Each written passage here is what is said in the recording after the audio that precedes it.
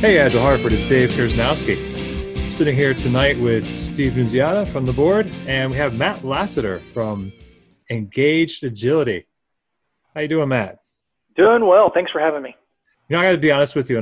When Steve first introduced me to Engaged Agility, I read the email wrong. I said, "Wow, Enraged Agility. That doesn't seem like the best name."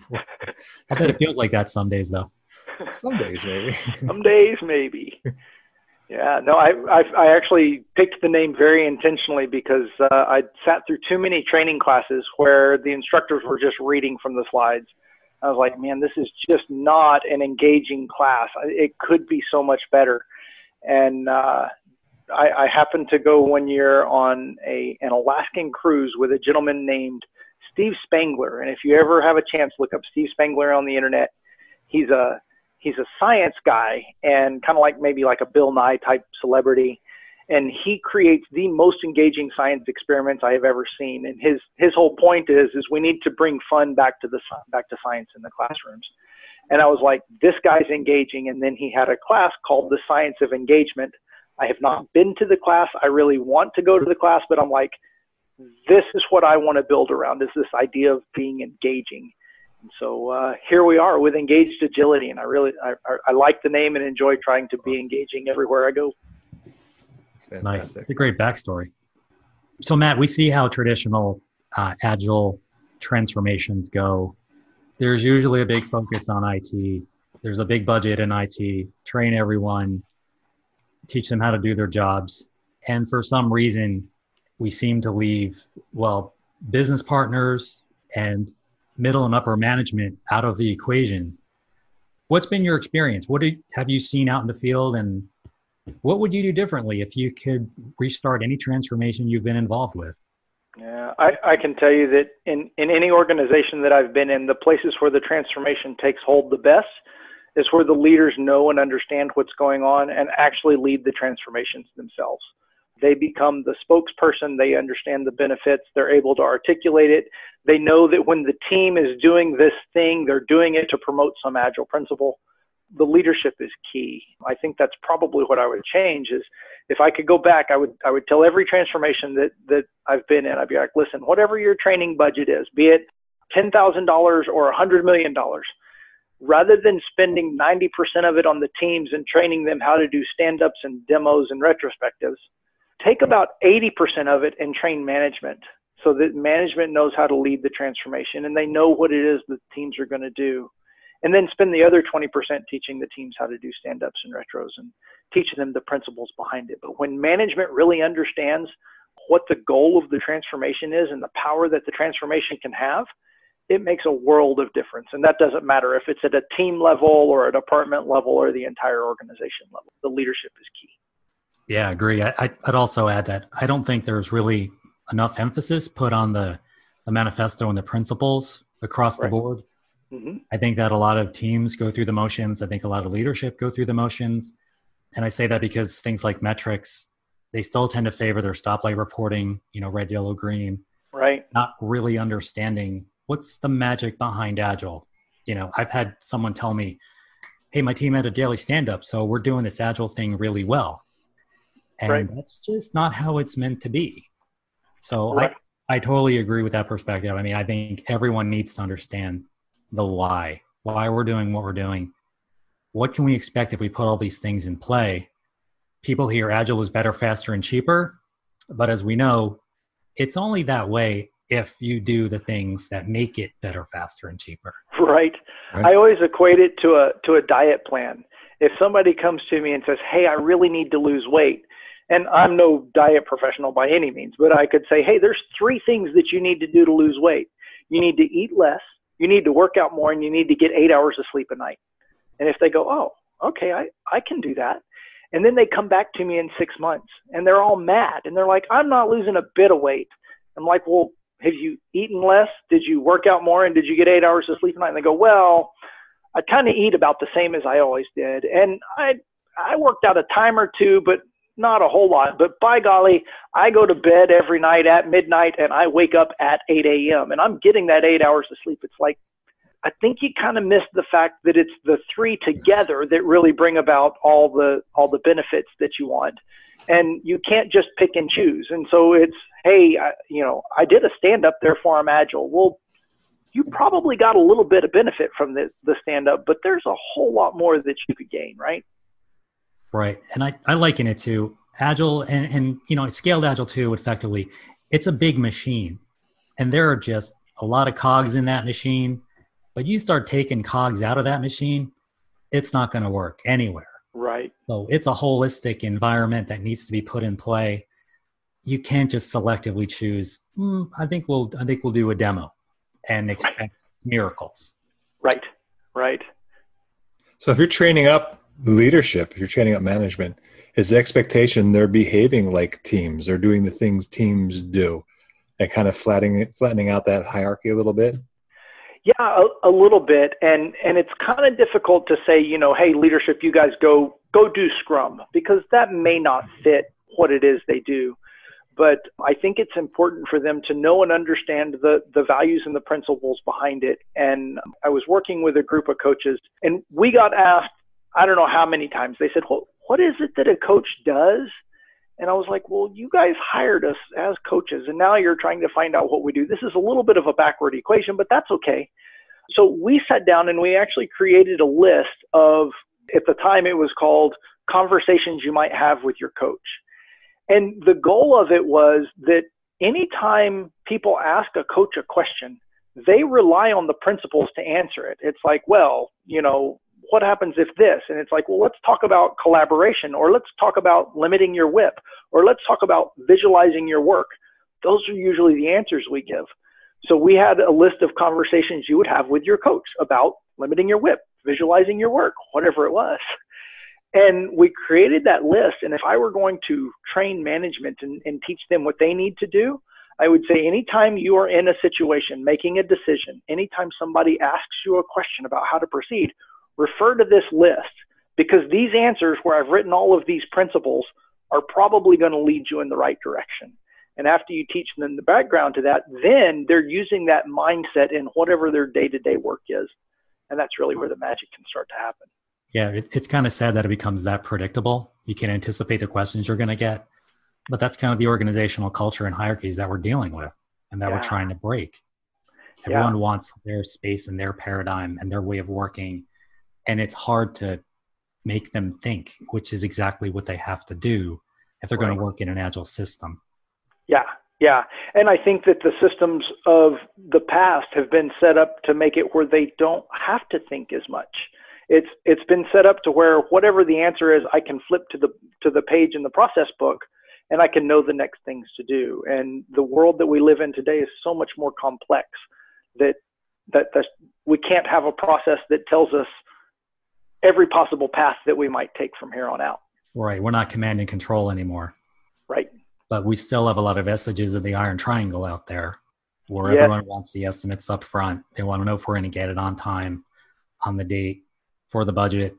Those are difficult conversations. And I know I've had to have several of those with management around, let me explain why you're asking me the wrong question.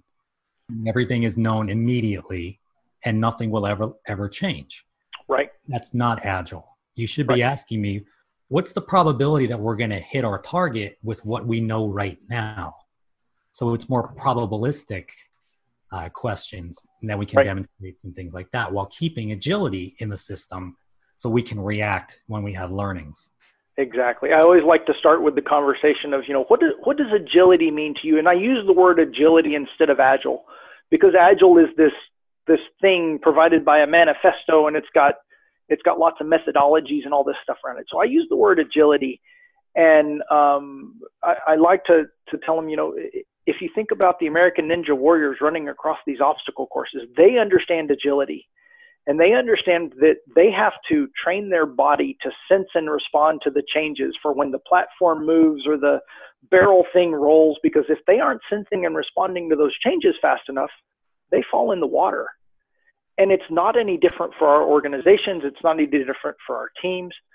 If we don't sense and respond to changes that are going on, we're going to fail. And sometimes sensing and responding to changes means that we have to stop that thing we were doing. We were working on project A.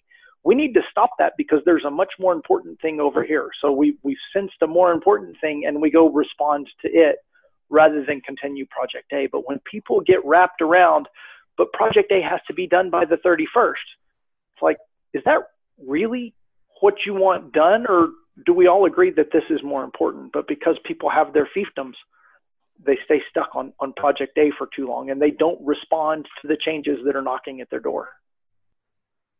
So we know once you start down this path, this is it, right? If you're actually doing it well, you never stop, right? So how does that sit with leadership when you're talking to them? It's like, well, when are we going to be done this transformation?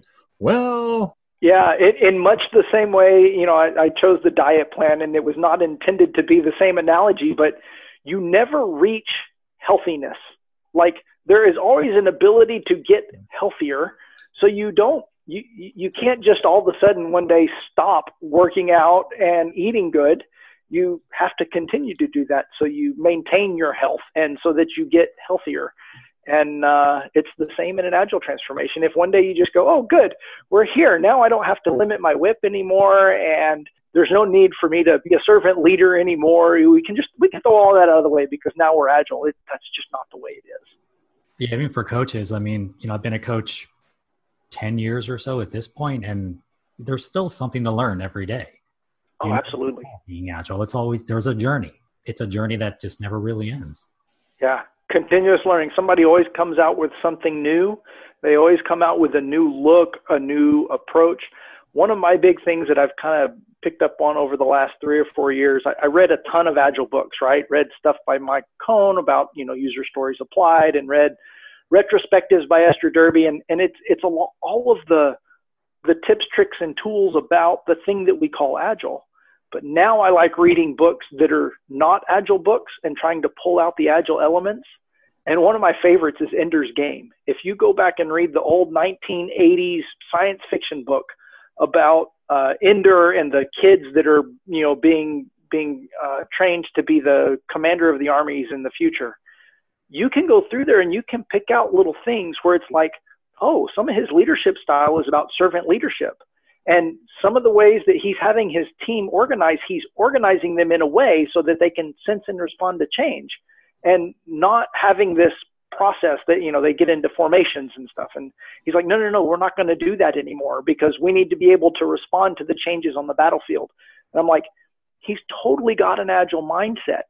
And so by reading that book, I learned something new. I learned how to think differently about agile because it was no longer about stand-ups and retrospectives. Those are great things to learn, but now I've seen it applied in a different place, and it was kind of cool. Made those neurons fire.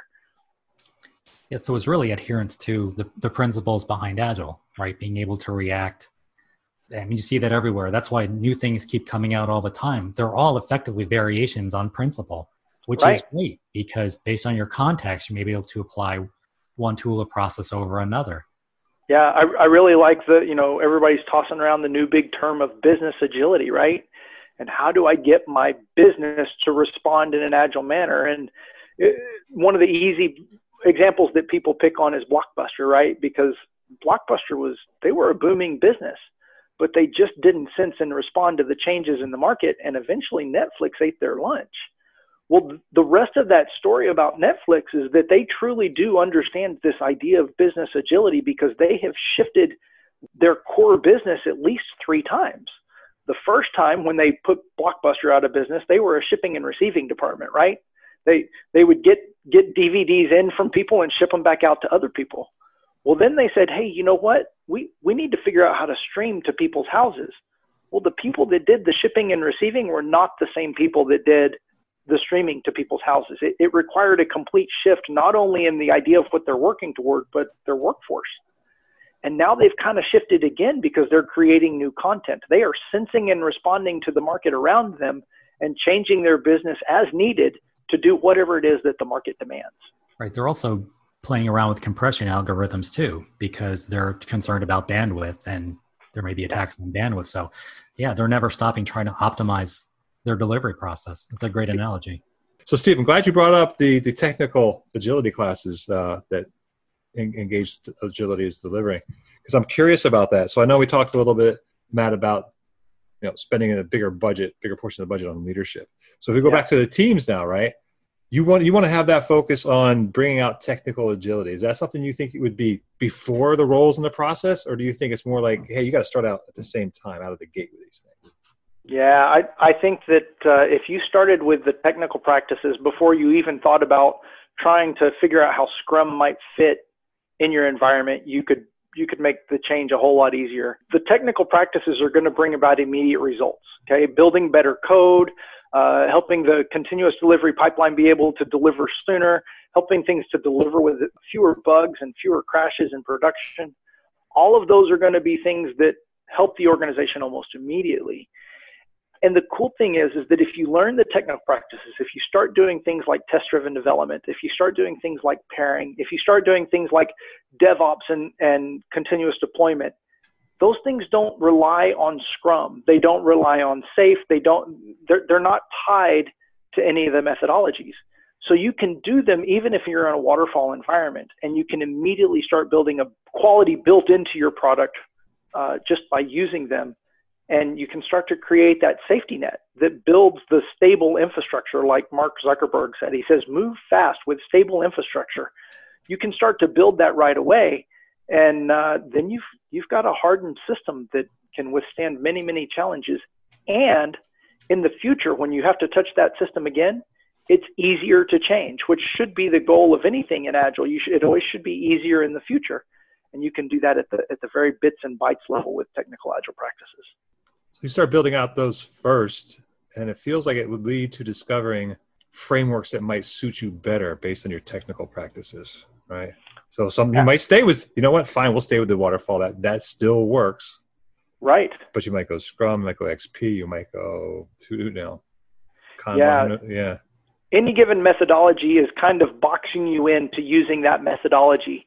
And I think that if you were to start from the bottom up and build something that really works for your organization based on the principles, as opposed to starting off with an out-of-the-box methodology like Scrum, and if you've already got a really good infrastructure, you might build it around that infrastructure and build something even better. But it takes, one, the good infrastructure, and two, the knowledge of the values and principles to build it upon. Right. Matt, I think that's the challenge, though, to your point. I mean, I agree that maybe you come in and do an evaluation of the technical infrastructure and the practices to see what might work. Because I can't see organizations saying, oh, the first thing we do with an Agile transformation is reinvest in our infrastructure, even though it may be necessary and appropriate to do. So what do you recommend? At least doing a technical practices and infrastructure evaluation to see how could we optimize this for an Agile transformation, at least at the start? Yeah, I would actually almost separate them. Like, you can come in and you can do an assessment and say, hey, let's look at your code. I'm in no way qualified to tell you if you have good code or not, but I know people that are, and they can come in and within just a few hours go, this code is written immaculately, or this code's a spaghetti mess. And they do this assessment, and then you don't have to even talk about the rest of the Agile transformation. You can just focus on those technical practices and go, let's start building this code out right. Let's get all of the technical debt removed. Let's talk about where we need to upgrade and why we need to upgrade some of these systems. Because at some point, the infrastructure isn't going to support the changes that we want to make in the future, because, Windows NT can't run the WebSphere applications that we've got out there today. So you've got to worry about not only the bits and bytes of the code that you put in, but you got to worry about the infrastructure. And if you build all of that up, again, the methodology that you decide to stack on top of it should work with any of them. This is interesting. So I think always when I've worked with a client, we've been called in, hey, we're doing this thing. They'll call it Scrum or SAFe or whatever. It looks something like that, but it is that thing. So we need you. We've started. We're struggling. We need you to come in and coach some people. And that's where we start.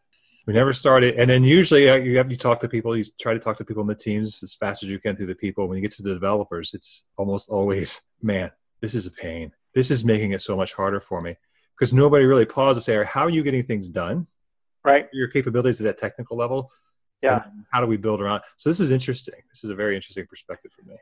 Yeah, one thing that I think is important for us as coaches to realize, we talk about shifting our mindset, right? You have to shift and understand these Agile principles. There is an equal mindset shift. There is an equal level of difficulty in this mindset shift for a developer who codes line by line and just kind of keeps going and has huge modules and, you know, all the things that the super developers of the world tell us is bad. There is an extreme mindset shift for them to get from that to test-driven development, to small modules, to elegantly written code, to a full suite of automated tests. They all push back on it because it's a change. It's a different way of doing their work. So sometimes when we go into organizations, and let's pretend that the organization knows they need to change their technical practices, they're like, we want to change our technical practices and our methodologies that we do around process. And that's like two huge changes all at once. And it's really, really hard. So how is that different than DevOps? Right? DevOps as a culture, right? Understanding that from the beginning. So DevOps is a culture. It is a mindset. And it's the mindset of bringing the people that do the development that are focused very much on delivering rapidly. And it's bringing them closer to the people who are worried about deploying, or the operations side, that code into the existing infrastructure. And those guys are more worried about stability and keeping the system up and running and 5 nines of uptime and all these different things. And so DevOps is more about how do we get these two different groups of people that often report to the same CIO, but different director level people. How do we get their goals to align? And when we get their goals to align, what are the processes that we can use? What are the things in the background, that the principles that underlie it, that we can get them to both use to make each other's job easier? That was fantastic, Matt. Thanks for spending time with us. Yeah, Thanks for having me. Well, hey, it looks like we're just about out of time for this Agile Hartford podcast. With us today was Matt Lassiter from Engaged Agility. On behalf of Dave Kiersnowski and the rest of the board of Agile Hartford, thanks for tuning in, and we'll see you next time.